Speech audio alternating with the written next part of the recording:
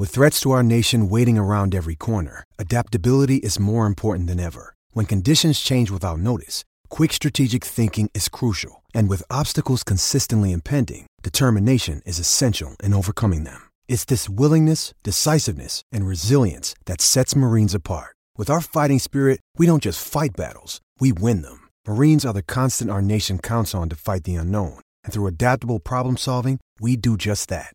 Learn more at marines.com. Cross the ditch now to West Island and catch up with Daniel Manu, former Wallaby flanker. G'day, mate. How are you? Good, thanks, Ricardo. How are you? Yeah, good, thanks, mate. Thanks for coming on the show.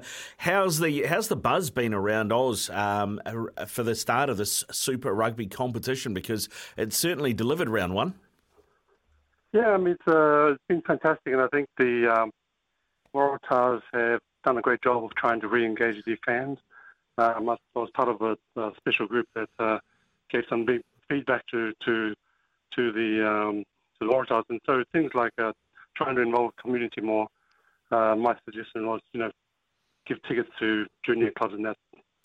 And have the parents come and make a day of it, So, yeah, it was pretty good. Yeah, mate, I'd have to say, looking at the crowd at Allianz last night, I don't know, I didn't check the attendances at all the grounds this round, but they had over 25,000 at Allianz for the Waratahs Brumbies. We haven't seen that sort of crowd at a Tars game for some time. Yeah, I know. I think they've done their homework and they're really trying to engage the community. So I think the new managers and that are doing a great job. They did a great job. I tell you, on the park, it looked pretty good as well. It certainly enticed people to come back. I know the home team lost, but boy, there was plenty of action, mate, and lots of tries scored. And I have to say, there's maybe a new star for the Tars to get excited about, and that young 18-year-old winger on debut scores 2, Max Jurgensen. Oh, mate, I think there's a new batch of young kids coming through that, maybe not for this World Cup, for the next World Cup, they'll definitely be stars. The young Max Jorgensen, his father played for the Wallabies and for the Roosters as well. And I think the Waratahs did really well to keep hold of him because the Roosters were after him and they wanted him along with Soli. So, there was a good win for rugby. Hey, Daniel, Marshy here. Thanks for joining us, mate, and really good to hear from you. I just wanted to sort of tap on from that game and ask you about, I certainly know from my day, and possibly you might feel the same, the tempo of the game with the law changes in the ball and play so much. The players throughout the entire round looked like in the last quarter they were really gassed. Did you certainly feel that the laws have opened the game up more? Yeah, I think so. But I think, the pre-season, from what I've seen and from memory, the New Zealand teams are always peaking at the end of the season. So, they always start a bit rough and scratchy. But, if this is their rough and scratchy, it's pretty damn good. So the start is always the hardest. And I think that, the better teams will start building into the competition. What do you think of the Crusaders game? Yeah, we were super impressed. We thought that not only was it fast and full of high tempo and the ball was in play a lot, but equally it was very physical as well. And, both teams really sort of exhausted themselves. And obviously the Chiefs, we felt, just had a better bench. They had a better last quarter. Players that came on made more of an impact than the Crusaders. And that was quite weird given the depth they've got. What was made of that game from an Aussie perspective from the people that saw it over there, including yourself? Well, I mean, to be honest, I've been very impressed with the Chiefs. I mean, they touched up Auckland in the pre-season, and then Auckland touched up Otago. It's always hard to win down in Otago, but I think the Chiefs can be very dominant this year. If they can keep this form up, they'll be very good. Yesterday, I spent some time with the judicial committee people, right? So I'm learning some of the things with them being invited as one of the ex-players. And looking at the processes. So the process of what they're doing now is that, like any tackles that hit the head, it's pretty much a set formula for it. And I think that tackle by Blackadder, that should have been from the format that they worked on yesterday, there should have been a red card. And he'll probably get penalised sometime after he goes to a panel. But I think that they are forced now to try and make the game safer, because I think the RFU is being sued by the ex-players, so that's a good thing for us generally, I suppose, with the players. Yeah, it was an interesting one, that actually, because I thought, and I can't remember the name of which player, which Chief it was he tackled, but I felt that the Chiefs player actually, by the time Blackadder had committed to the tackle, it was probably going to be about chest height, but then the player slipped into it. So, yeah, it's interesting what they, what do they call it when they have mitigation? Mitigation, yeah. So I thought that's probably where he got away with that. Hey, on another Lucy that has been doing good things for a couple of years over your way, Daniel. He's originally from the Crusaders, Charlie Gamble. He played a lot of 7 and a bit of 6 last season. We saw him pack down at 8 against the Brumbies. What chance do you reckon he's wearing a Wallabies jumper later on this year? The Wallabies will always take what's on offer, so hopefully it goes well for him.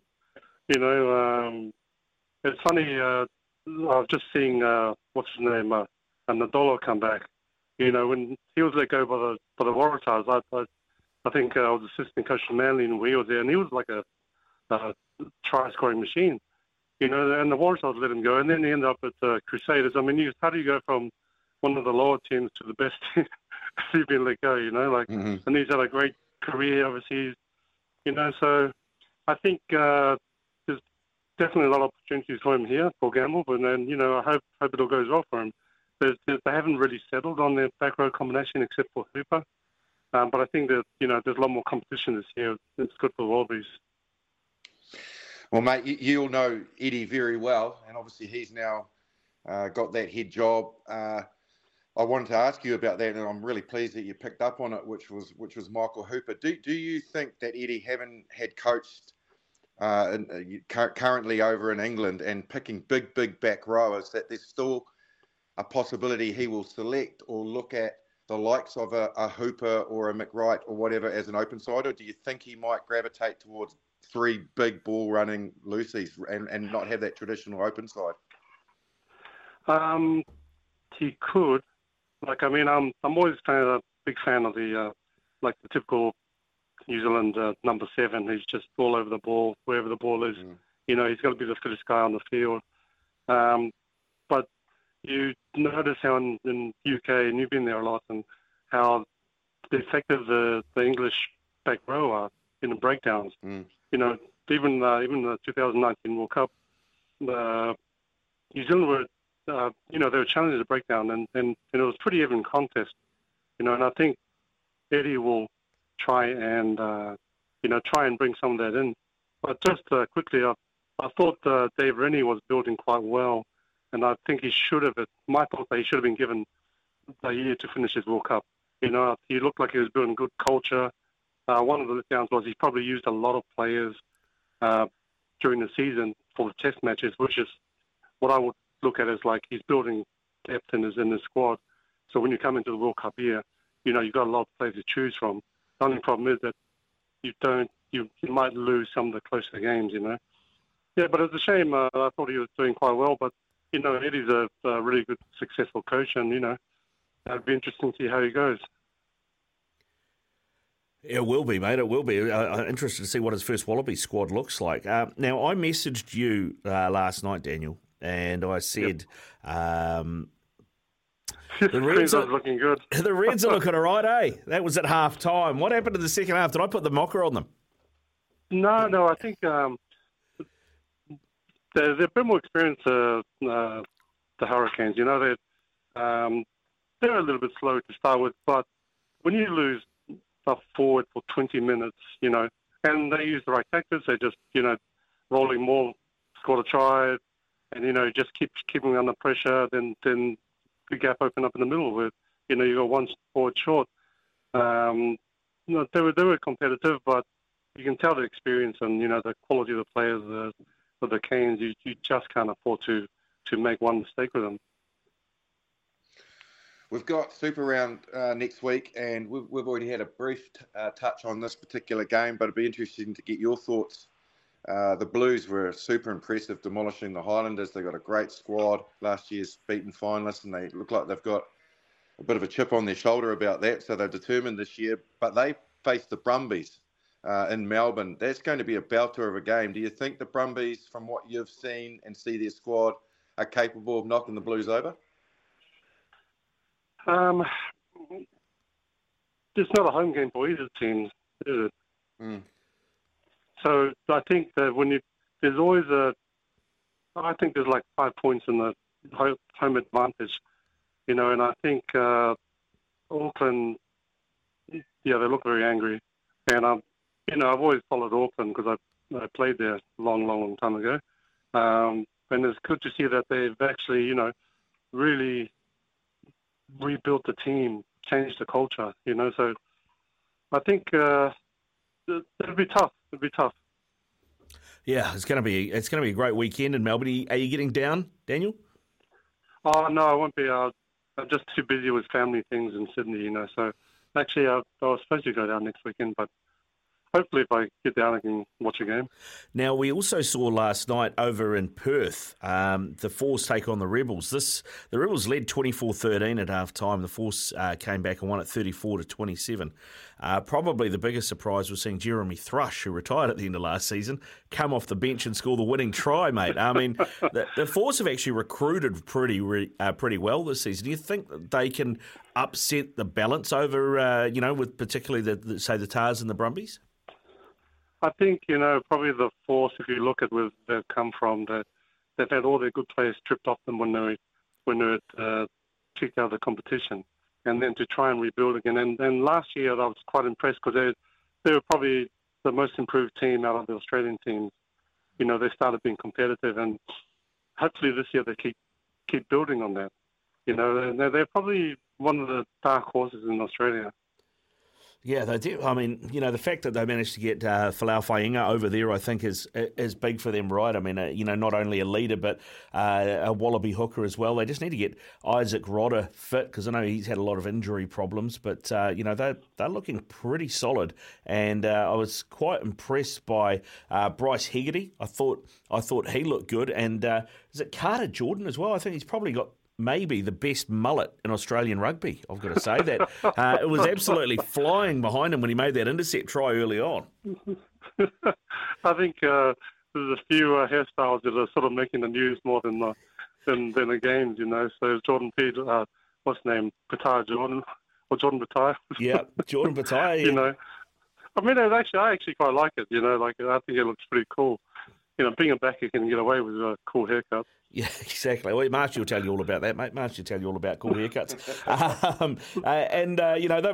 It's not only from their own shores as well, but, I mean, they brought those guys over that we talked about. And, of course, they've still got Reece Hodge, who kicked that 60-metre penalty last night, but they managed to get Chase Tiatia over from the Chiefs and Bay of Plenty as well for this coming season. So there's got to be quite a bit of money kicking out of that Western Force team. Do you think they're going to be the power going forward in Australian rugby? Well, I think when they got kicked out of the competition, they were the only union that was growing in numbers. So they were actually doing a great job of growing their juniors, their seniors. And then suddenly they were kicked out. It was probably the wrong team to kick out. But, look how quickly they recovered. So, and there's always a fair bit of money sloshing around there as well. So, they will be. In the future, they will be. Yeah. All right, mate. Well, we'll keep an eye on them. Thanks very much for your time, Daniel. Really appreciate it, mate. Go well and enjoy Melbourne next weekend. I know you'll have your feet up on the couch in Sydney, but enjoy the action from Melbourne. Thanks, Ricardo. Thanks, Justin. Good to hear from you again. I think the last time I saw Justin was 11 years ago in Bermuda. You were looking a bit worse for wear at the time. Right. Yep, you know me well. Yeah, that would have been the Bermuda Triangle, mate. Nothing to do with anything else. Yeah. Nothing to do with anything else. Hey, Daniel, go well, brother. All right, take care.